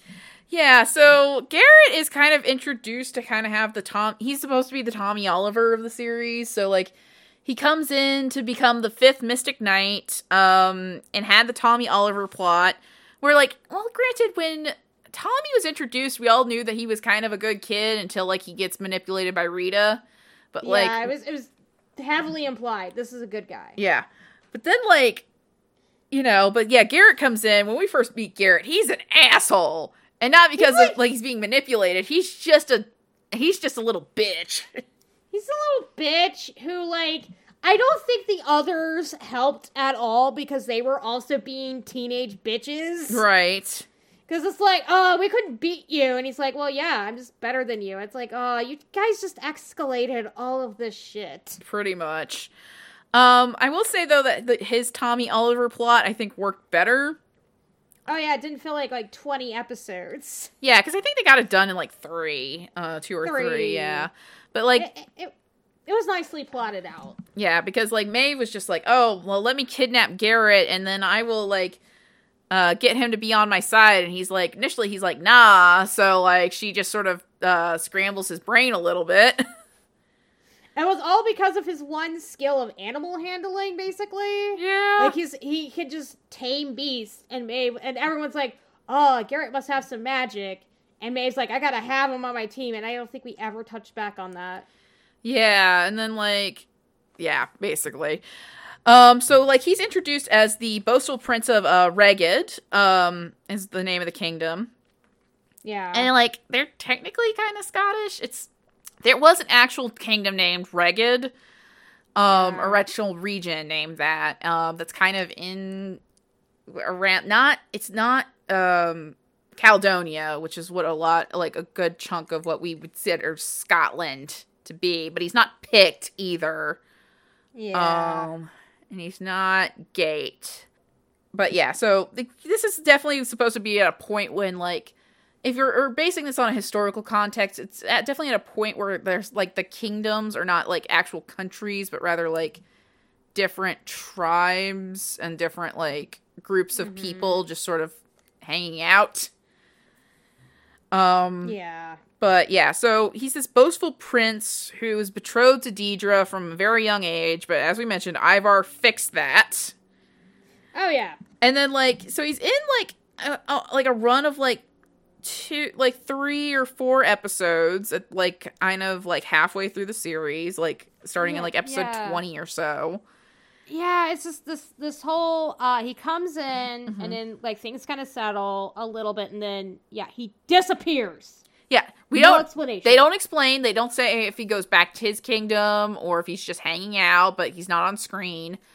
And then he shows up for one episode. It's an episode where this princess from another land named Lynette, like, washes up on the shore of Kells.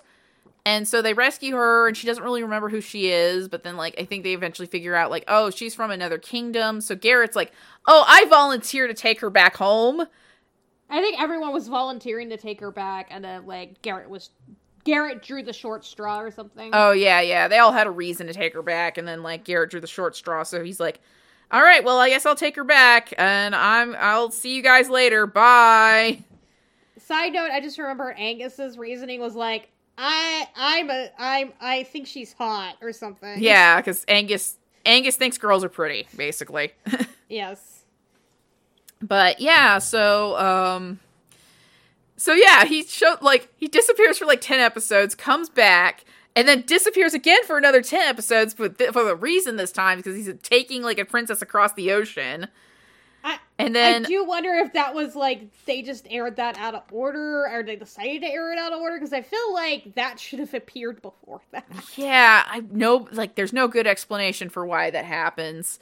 And then he comes back towards, like, for the last, like, 3 episodes of the series, with a cool car. The cars! We will get into that shortly. Yeah, and, I'm gonna let you have this last bit, because, you have more experience with this. Alright, this guy looks like almost every white trans mass dude in the, like, mid to late 2010s. I know, because I was one of the people who adopted the dumb wolf cut. I'm just looking at this guy like, why do you just look like every trans man and trans mass dude from that time period? Just entirely that energy. Yeah, and meanwhile, like, me and Kurt are like, he looks like Clark Peters from King of the Hill. Which, both can be true at the same time. Yes, both can be true. Cause Clark in that series, he's the one bully that has, like, the rat tail, the wolf cut / rat tail that's blonde, and he kind of talks like he's exhaling out of his nose at all times. I tried, I can't do like, it. I tried doing that voice, like, off, like, while we were, like, working on, like, writing this episode and watching the series, but I can't do it. I'm not going to subject y'all to it. But yeah, that's Garrett. Like, he's the Mystic Knight of Forest. He has cool axes. He rightfully earned his powers. He was evil for a bit. That's all you can really say about him. Yeah, I mean, I like that they kind of, like, his whole thing was, like, learning to be humble, I think, was his, like, test. Yeah. Which was pretty good, and it's like, oh, okay, they have, like, rocky but decent start, but because he just doesn't show up, he's important up to the plot, but he's still honorable-ish mention. It's like, yeah, and I do kind of wonder, and we're going to talk about this shortly, I do wonder if they maybe had plans to use him more in season 2. Yeah. But it's hard to say. Hard to say.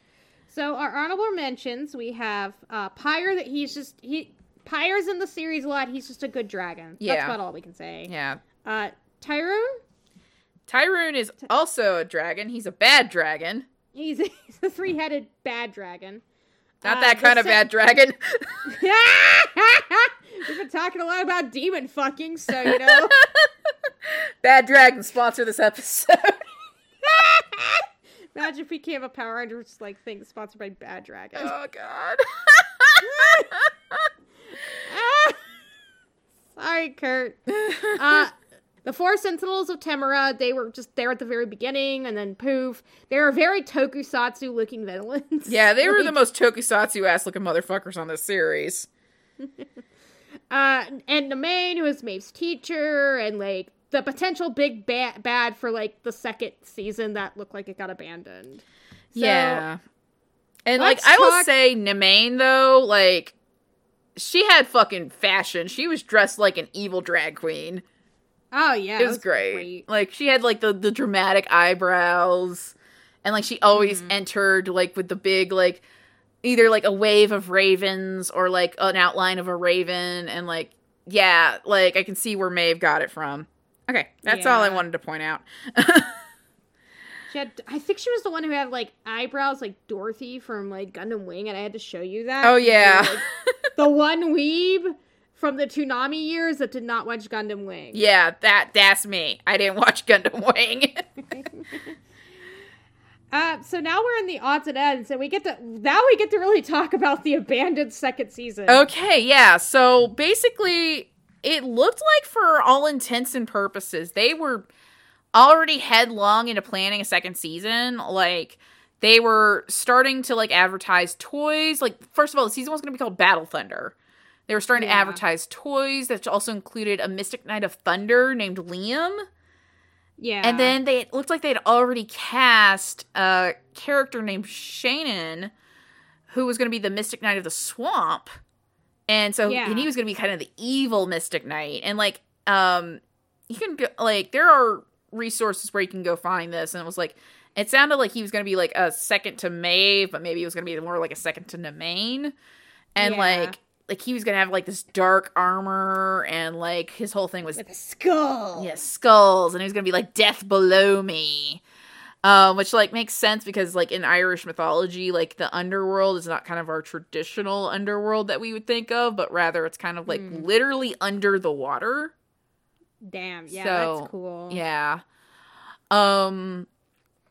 So... yeah, like, it looked like they were gung-ho on doing a second season, but, like, when the ratings didn't do as well as they had hoped, and, you know, obviously, like we said, In Space got, like, it was actually kind of revitalized Power Rangers, they decided to kind of abandon ship on a second season, and, put the money towards the English dub of Digimon and Lost Galaxy. Yeah, like, it was pretty much, it just sounded like it was a choice between Lost Galaxy and a second season for this. Yeah, which, like, as sad as it makes me that they decided not to do a second season of Mystic Knights, because Mystic Knights, after watching it, it's like, oh, this is actually a really good series. Like, it's very solid, and, like, obviously it wasn't, like, a fucking game changer in terms of, like, you know, in terms of plot or character or anything like that, but it was really good. It was really solid. But, like, I guess if it comes down to it financially of, like, keep filming overseas for a series that's not doing as well as we would like, or investing money in our known property that is doing better than we expected. Yeah. I get it. I get it as a financial decision. Yeah, I would feel like if not Lost Galaxy, but if In Space just tanked, like Turbo did, we would have gotten the second season of Mystic Knights. Oh, yeah. Which, I'm okay with this outlook, but also, like, I kind of hate how stuff like this revolves around money. Yeah, same. as we went over extensively last episode. Yeah. Oh my god. My brain will just forever have a corner of it just dedicated to the capes and japes of Michael Eisner. I'm sorry. It's fine. The other thing, kind of to go back on that, was kind of how this is almost a lost media thing. Yeah, so like the whole thing about this series is that it never really got much of a traditional release and was not really like well preserved in terms of like, you know, because at least with Power Rangers, like every season's put on DVD, and like, you know, you could go and rip those, and like, you know, it's easily accessible. Like even for the episodes that Hasbro has not put up on YouTube yet, you can still go and find them. There's like actually easy accessible rips of VR Troopers and Big Bad Beetleborgs, because VR Troopers did get a DVD release, as well as both them and Big Bad Beetleborgs were on Netflix, so there's decent rips of that. Yeah, and then like even going back to like Masked Rider, like the rips that we were able to find of it, well, like there was definitely some where it had like, you know, clear VHS like error, like, you know, not errors, but like it is, you know, still very clearly, you know, dealt with problems of like recording off of VHS, but it looked like they even had like some station masters that they ripped from. Like it was like the rips of Masked Rider are in decent enough condition. And like obviously, you know, we went with Los Luchadores, where like it did get a DVD release in like Italy. So like that's how we were able to find it on YouTube, is that somebody managed to go and track that down. Thank you, weird quicksand fetish dude. We salute you, whoever you are. Didn't we think about him in this fucking series? Because wasn't there a quicksand thing in this series? There was a quicksand in this. So quicksand dude, if you're watching, there is a quicksand thing in Mystic Knights of Tyranno. Yes. But yeah, for Mystic Knights, there's not a whole lot in terms of like preservation, which like this is where we really have to say thank you to the Mystic Knights Preservation Project. And you can easily find this, you know, we'll link it in the show notes, and we can easily find this online, because he has like all of it, and he like goes through details of like how he had to go and cobble some of these episodes together. Yeah. Because like occasionally, like, because he got like there was rips from like when it was airing in Germany that were actually decent TV quality, but then like there would be parts of it were missing that he had to fill in with like these really bad VHS rips from when it was on Fox Kids. Yeah, and as well as like the first couple of episodes, because they had DVD rips too. But yeah, it was just kind of like there's so much of it cobbled together. I think he had to voice over something at some point. Yeah, because they couldn't find the audio. There was a lot of love into preserving this series, and especially like a lot of people do remember Mystic Knights in terms of that, because like, you know, like it. Even though it had a weird airing schedule, it was still on when, like, you know, Haim Saban gave a shit about Fox Kids. Oh, yeah. And so, like, you know, and they had a McDonald's toy line, and they had a Bondi toy line, like, which weirdly enough, as we learned from the, there's a Toy Galaxy episode about Mystic Knights that came out not too long ago, where, like, when Bondi produced the toys for Mystic Knights, because they basically just did it with the armor. Yeah. So you didn't actually see the characters' faces. When they did the toys for Mystic Knights, Ivar was, they didn't put the right skin color on Ivar. Yeah. So the only actual figure of Ivar that has the correct skin color, because again, Ivar is black, was the McDonald's toys. And the McDonald's toy line is also the only time you got, like, actual toys of Lugad and Maeve. Yeah. And, like, I think Conaher was one of them as well. Or no, it might have been Torque. Anyway. Yeah, because Justin Pierre was not casted yet. Yeah, and I think they just, that's the thing of, like, okay, so clearly they must have had notes from what the character was supposed to look like. Or, like, based on that. So I don't know if there was colorblind casting, or if somebody just assumed along the way that the character was going to be white, or they just decided, well, that doesn't matter, we're just going to make him white anyway. Which, like, that's the. I want to just. Weird. I personally want to believe that it's just that it was just a miscommunication. Yeah. But because like the second option is way worse. Oh yeah.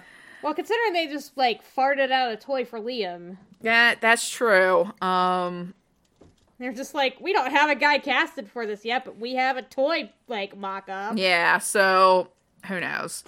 So Who knows? that's I'm personally just gonna think it's a miscommunication in terms of like this was not communicated with Bondi, but who knows? Who knows? I am gonna like I remember I heard about this actually when I went to college, and when my roommate was getting a bunch of Power Rangers stuff, she ended up finding a torrent for Mystic Knights of Tir-Na-Nog. And she was like, oh my god, remember this show? And I'm like, I barely do. And she was like, it's based on Irish mythology. Yeah. And, like, I watched, like, a few episodes of it, and, like, the quality back then, because this is, like, 2008, Ugh. 2009. So the quality was just rips from Fox Kids. Yeah, and that's initially the rip we found. Yeah. Until, like, till Kip from Come and Ride With Me was like, oh yeah, like, here's the Mystic Knights of Tir-Na-Nog Preservation Project. And he mentioned that when, like, we were on to review, like, kind of the quote movie. Yeah. Which is kind of weird because the movie, like, starts in, like, episode 2 or 3. Oh, yeah. Because it's kind of a slow build to them actually getting their armor, because they go to Tir-Na-Nog, they get their mystic powers, but then they, one by one in, like, 4 episodes, they get their actual, like, armor. Yeah, they have to defeat the 4 Sentinels. Yeah. So yeah, it was just like that really, really shout out to Mystic Knights Preservation Project, because this is a really good show that I want preserved. Yeah, and, like, somebody's gotta have that's the thing, is that we couldn't figure out who actually has the rights to Mystic Knights, because, like, according to Toy Galaxy, the actual copyright of the name Mystic Knights of Tir-Na-Nog expired in, like, 2000. Okay. But, like, in terms of, like, that's what, we don't know who actually, in terms of, like, airing the series or, like, doing, like, a physical release of the series, who would actually have those rights, because, like, it's safe to assume this was one of the series that was in the library when, like, in the tape library for Fox Kids when Disney bought out the Family Channel. Yeah. But I don't think that necessarily means that they still own it, but all we really know is that Time bought back Power Rangers. We don't know if that also included VR Troopers, Beetleborgs, Masked Rider, Los Luchadores, Mystic Knights, like... I did see something that he bought back the rights of some of his shows. Mm-hmm. It definitely shows because Big Bad Beetleborgs and VR Troopers got released. Like, VR Troopers got a release from Shout, which where Saban actually did business with in terms of getting a DVD release and all that. Mm-hmm. For Power Rangers, you know, he did business stuff with that, but it's like a lot of the other shows, like, I'm not too sure. Yeah, and so, like, I had to wonder where you can even start to begin to figure out some of that out. Because, like, we broached this question back with, like, Los Luchadores, is that we don't actually know who owns the rights to Los Luchadores anymore. Especially, it was also, like, a co-production, I think, too. Yeah, so, like, maybe those rights went back to, you know, the other co-production. But, like, I think it was Shavik Entertainment or something like that. Yeah. But, like, yeah, Mystic Knights was produced wholly in-house by Saban, so, like... It probably might have gone with him when he bought back the rights for things. Yeah, but he just hasn't done anything with it. Yeah, and they might be with Hasbro. Who knows? Oh, we'll see. Maybe, maybe not. Hasbro, if you have those, like, get a Boom Studio comic of it, like a miniseries, or just, like, or like a graphic novel release. Like, I don't care. Yeah, like, we want more Mystic Knights. Yeah. As you could kind of tell, like, moving on, as you could kind of tell from this podcast, though, Ashley has a real love for Irish mythology. Yeah, and, like, I am not as well versed in it as like I could be, honestly. Because I'm still learning about it. But that's like the cool thing about Irish mythology is that like there's so many variations on various figures and stories that like you could keep learning about it or keep hearing about it. Yeah, that's probably partially wrestling's fault, but also partially the Wicked and Divine's fault. You know, wrestling being wrestling, but also The Wicked and Divine by Kieran Gillen and Jamie McKelvey is a fucking great comic, and there is literally a Avatar of the Morrigan in that series. Yeah. I miss that comic so much. I need to finish reading it. Oh, so... so, like it ended like the ending was a little weird, but it makes sense. Like, okay, I'll just put it like that. Yes, I love The Wicked and the Divine. And then also there was an issue of Grayson that was also kind of about Irish mythology and talking about how Ireland is a land of stories. Yeah. So yeah, I love Irish mythology, so this kind of like scratched that itch and that's why I was so excited to kind of get into this series, was because I do have a legitimate love of that. And so kind of also learning a little bit more about like the Ulster cycle, which I wasn't quite as familiar with, and I do want to read, you know, about the cattle raid of Cooley and Cuchulainn and Finn McCool and all that fun stuff. I just did, like, there was years ago, I have a book, that's a compilation of, like, badasses of history or something like that. That there is a particular chapter about Finn McCool and kind of the shit he got into. Cool. But yeah, so I love Irish mythology. I loved kind of being able to get into the series and learn a little bit more, and kind of will hopefully continue to learn more about kind of those stories. And yeah, especially learning where it differentiated, because Maeve isn't like starting a war over a steer, and Deirdre is not a kidnapped princess being groomed by a guy way too old for her. No. So yeah, That's also her father. No. Connor's only her father in Mystic Knights. Yeah, that is a miscommunication on my end when I listened to you tell the story. Yeah. No, as far as I can tell, Connor was not her father.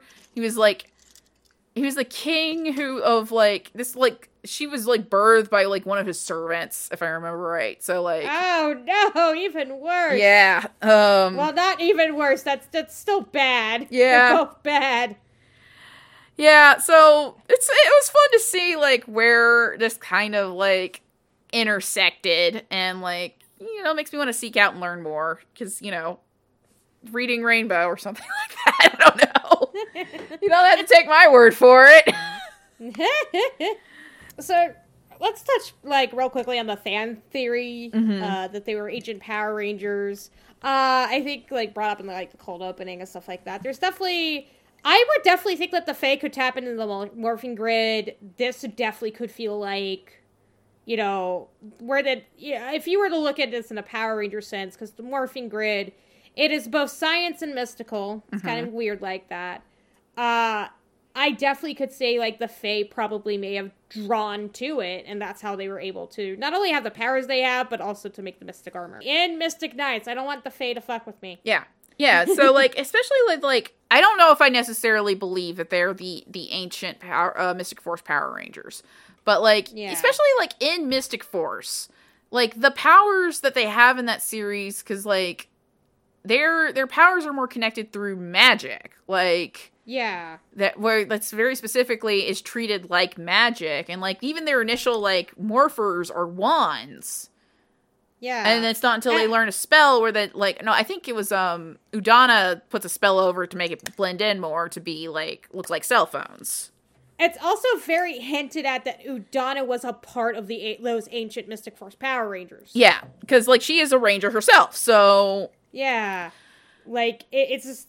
It's like, that wouldn't make, unless like Udana is just very, very old and like there's a time thing going on here that we don't know. Well, I don't think the theory I was seeing didn't necessarily say that they were the ones that like, got killed off. Oh, okay. But, like, That makes maybe more it's, like, sense. a line of, like, the first, the first, like, Mystic Force Power Rangers were the Mystic Knights. Okay, that makes a little bit more sense. Yeah, but that's just a theory, so, like, yeah. I don't know if I necessarily think that Kells is the fairy realm outside of Briarwood. Yeah. But, like, yeah, because Kells is based on Ireland. So, like, Yeah. that would imply way too much weirdness there. But, like, I could see in, like, some Power Rangers multiverse, you could probably trace back access to the morphing grid to the Fae in Kells and in Mystic Knights. Like, I could totally see that. It makes sense to me. Even now, knowing the theory, I'm kind of a little bit on the same page there. It's just like, it's like, I'm not sure if it's Mystic Knights, not Mystic Knights, but Mystic Force, but definitely, like, magic and the morphing grid I can definitely see. Yeah. And, like, because a lot of times when we hear, like, the ancient stories of, like, the morphing grid and Power Rangers, it all takes place in space. Yeah. Like, because, it's like, oh, we're talking about aliens who are trying to conquer the universe. But it's like, okay, but if the morphing grid as a entity, like, is something that anybody can access and not just these aliens, and it's not just Zordon bringing it to Earth, then... And you see humans accessing it late in modern era. Yeah, because, like, in more modern, like, times, like, when we get away from Zordon and all of that, you do have humans being like, oh, I was able to build this thing that helps access the morphing grid that make you Power Rangers. Yeah. Whether it's, like, somebody like, Haley or Andrew or RJ in his fucking loft. Yeah, so, yeah, clearly humans can access the morphing grid, like, through various means, so why can't, like, ancient Fae do the same? Yeah. I mean, that's just my take on it.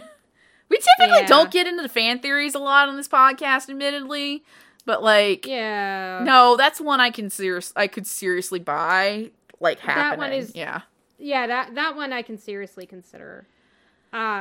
Not weird fan theories, is the weird CGI effect. Oh my god. Especially when they were just like, we give up. Here's an eyeball for a monster. Or this monster just doesn't have a face. God, that one where it's just like this weird... I think it was supposed to be a dragon or something, but they were like, nah, no, we're not even going to form a face on this thing. Yeah, it was just like... It's like, oh man, the early days of, like, CG, like, effects, when, like, they would try to put it in TV... And it just always looked like a disaster. Yeah, which kind of segues into those cars that Bandai wanted. Yeah, so kind of referring back to the Toy Galaxy episode, apparently, like, Bandai wanted, for the purposes of, like, making toys, they wanted the series to introduce motorcycles. And it's like, this is about ancient people who, like, don't have access to steam-powered engines, much less diesel-power engines. And they're like, no, motorcycles. Okay, so I guess, like, the best I can maybe guess was the compromise was just adding in some cars towards the end of the series. Yes. And, like... they're so dumb. They're very stupid. We kept singing Dragula every time one appeared. Because the effect kind of worked two ways. Because it would either be wide shots where it was, like, the terrible CG effects making this car, which is just still very stupid. It's just like, okay, so it's been, like, kind of a swords and sorcery, fairies and magic series up until this point. And it still is, but then there's, like, a mystic car. Garrett just gets one and they don't even explain it. Yeah, and, like... But so, like, you'd have these wide shots... And, like, you had the cars, and they would, fire things off, pew, pew, pew. And then it'll cut to, like, a close-up of whoever is driving it. Where, like, they're very clearly green-screened in. With, like, a car, they're driving, like, a car that's green-screened in. And it just made us think of Dragula. Yeah, and, like, the effect in the Dragula video where, like, they cut to Rob Zombie and, like, it's Bunny in the car. And they're just sort of bobbing their heads. So we're just like, dig through the ditches and burn through the witches. The witches. Slam in the back of my Dragula. Dragula. Oh my goodness. Oh, we didn't put this in the notes, but do we have to talk about the fact that the series reset our vor counter? Oh, yes! Oh my god! So, we really are just like... I don't know how this became a joke to us. I'm with you. I miss it when we just talked about Unikitty. Yeah, so like, you know, and for the past couple of episodes, we've been good. We have not referenced it at all. But then the fucking series does an episode where Ivar gets eaten by a sea monster. And my reaction to this is, no. And like they even cut to him inside the monster's belly, and I'm like, the series is doing this. It's not us. It's not fucking us. No, they actually just had Ivar Gotvord. Yeah, I mean, he got better, but like He got better. I was like, he got eaten by a Nessie. It's not even the right country to be a Nessie. He just gets eaten by Nessie, swallowed whole. Uh, At least it was soft vor. yeah, at least it was that. Backing away from that ledge. Yeah. So the series was apparently popular in Germany Oh yeah. because like most of the rips that were part of the preservation project were from a German airing, from German airings. Yeah, there were German DVDs. I ended up like we were Googling something. I think I just wanted to show like what Garrett looked like on my live tweeting, and like ended up finding like German cosplayers. Yeah, and like the rips that we had like had the title in German, and like had the titles for the episodes in German, which We would just say in bad German. yeah, bad German accents. And kind of just as part of that, like there's a separate theme song that was done just in Germany, and it's a fucking banger. It's like you would think that a bunch of Germans trying to emulate like Irish accents would be terrible, but no, it's a banger. Yeah, so it's just like we were kind of sad that the like I think the preservation project did include a separate video of it, and you can find it on YouTube of the German theme. But yeah, we were kind of sad. It's just like, okay, you put the German titles in there. Why not just put the German theme song? Just put the like shitty theme song. Yeah, because like as a separate video. yeah, because like because the American theme was kind of boring because it's just like this kind of like choral singing, just being like Mystic Knights, Mystic. It's like it's not very good. And then like the German theme is just like Mystic Knights have come to save our lives. Mystic Knights, you know, and they have like, and it's like. It's like has like lyrics of in ancient times, you know, and it's like really cool. Yeah, it's like it's a total banger. Definitely seek if you're not gonna watch anything else of Mystic Knights, I just say seek that one out because it gets you fucking hyped to go watch the series. Yeah. Oh yeah, I watched it before recording. Yeah. So. And kind of, as we touched, it was the better of Saban's non-Power Ranger season. I think he finally figured it out. Yeah. Or the team figured it out, rather. Yeah, and it's kind of sad. Like, part of the reason I'm sad there wasn't a second season, because, like, they clearly kind of had gotten it down to a science and how to make it work without having to depend on outside footage. But I guess, you know, for Saban, for him, if it ain't broke, don't fix it. Oh, yeah. So, I don't know. Well, like, I feel like they touched on it again with Los Luchadores, but by the time Los Luchadores was out, they just didn't fucking care anymore because they got that Disney payday, so why put any effort to promote and make this a series that people actually want to see? Yeah. Which brings us to our verdict of the episode, which is we liked it a lot. I really did. I was worried about checking this out because I've heard mixed things about it, and also it's just like old Saban properties can be a nightmare. Let's face it. But this was really good. It's a solid kids program for the time period. I don't think it ages too poorly as the other non-Power Ranger show did, and also some Power Ranger seasons. It was a great mix of episodic and story-driven storytelling. It reminded me a lot of, like, not, like, the best TNG, but, like, mid-tier TNG. Okay. You know, like, I was okay. I'm pretty good. And I'd say give it a watch, but I also really sad it did not get a second season. Yeah, same here. And, like, honestly, if I had gotten to see this as a kid, it definitely would have been my shit. Like, it's a fun series that matches more closely to something like Xena and Hercules than Power Rangers, despite borrowing so much from the Power Rangers formula. Mm-hmm. But, like I said, it still had that Power Rangers, like, fun vibe running through it. If anything, I think it proves that Saban Productions was capable of making a fun action show that didn't totally rely on Japanese footage, and where they would just fill in the gaps later. And I really wish they had gotten to make Battle Thunder just to see where it would have gone. Yeah. All right. Yeah. Well, that is it for another episode. Once again, we want to thank Kate Nix for doing our theme song that you hear at the beginning and end of every episode. You can find her on Twitter and Instagram at The Goblin Mother, as well as katenix.com, where you can find her Bandcamp, her merch, and her streaming. So she's actually back to streaming now. She is streaming on Tuesdays at 9 p.m. Eastern Standard Time with her Music and Mayhem concert stream, and on Thursdays at 4 p.m. with her podcast call-in show called The Part Where I Talk. And then we'd like to thank Joe Hunter for the art. You can find him on Twitter at Joe_Hunter, on Instagram as Joe Bloody Hunter, on Threadless at joehunter.threadless.com, and Patreon as Joe_Hunter. He is currently working on the comic Beastheart Strikers with Land Pitts, which is also part of a backup running on Radiant Black currently, which, yay, you can finally mention that. Yeah.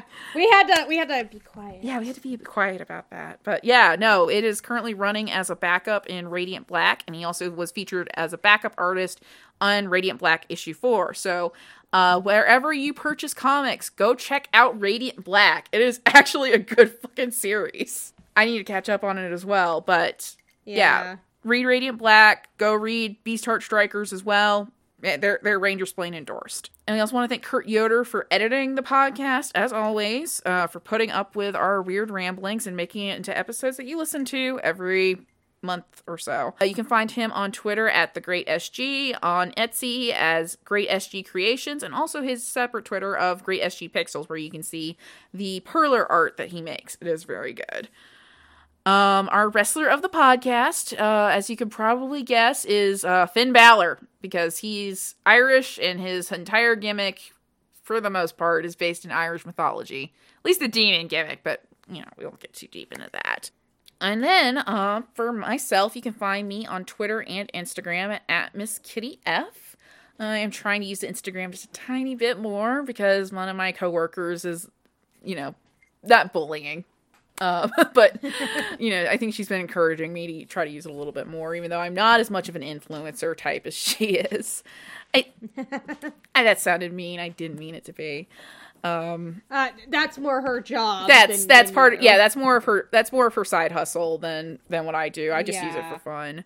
But yeah. So you can find me on Twitter and Instagram at under Miss Kitty F. My Twitter has a link to my link tree where you can find everything I do, including my shop. Which my main shop is ashley-leckwell.square.site, where I have my cloth masks, which are great for wearing over your more sturdy KN95s and N95s and surgical masks. I do it all the time. And I also have my zines and blankets and whatever else that I've made that I feel like is worthy to sell. You can find me at Twitter at Velociraker. I do have an Etsy store, Coda's Magical Crafts, where you can get fandom and pop culture inspired candles and soaps. I'm hoping to branch out and do more like lip balms. Stuff are going to come out hopefully soon. You can also find that there's a link tree at that Twitter, which is Coda's Crafts. It's also the Instagram. You can find the link tree for all that as well.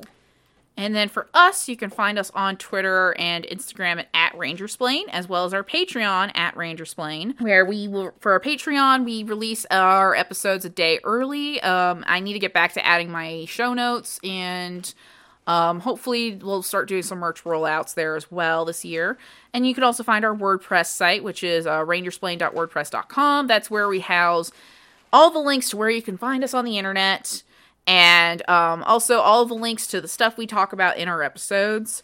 If you are listening to us on anywhere that you rate a podcast, like Apple Podcasts or something like that, please give us a rating and review if you like listening to us. That helps us, even if you can't contribute to us on Patreon, that helps us a lot with beating the algorithm so more people can listen to us. Well, next month, we're finally heading into the Neo Saban era. Hooray! Yeah. Well, either way, it's time to watch Power Rangers Samurai. Until then, stay safe out there and may the power protect you. Go. Rangers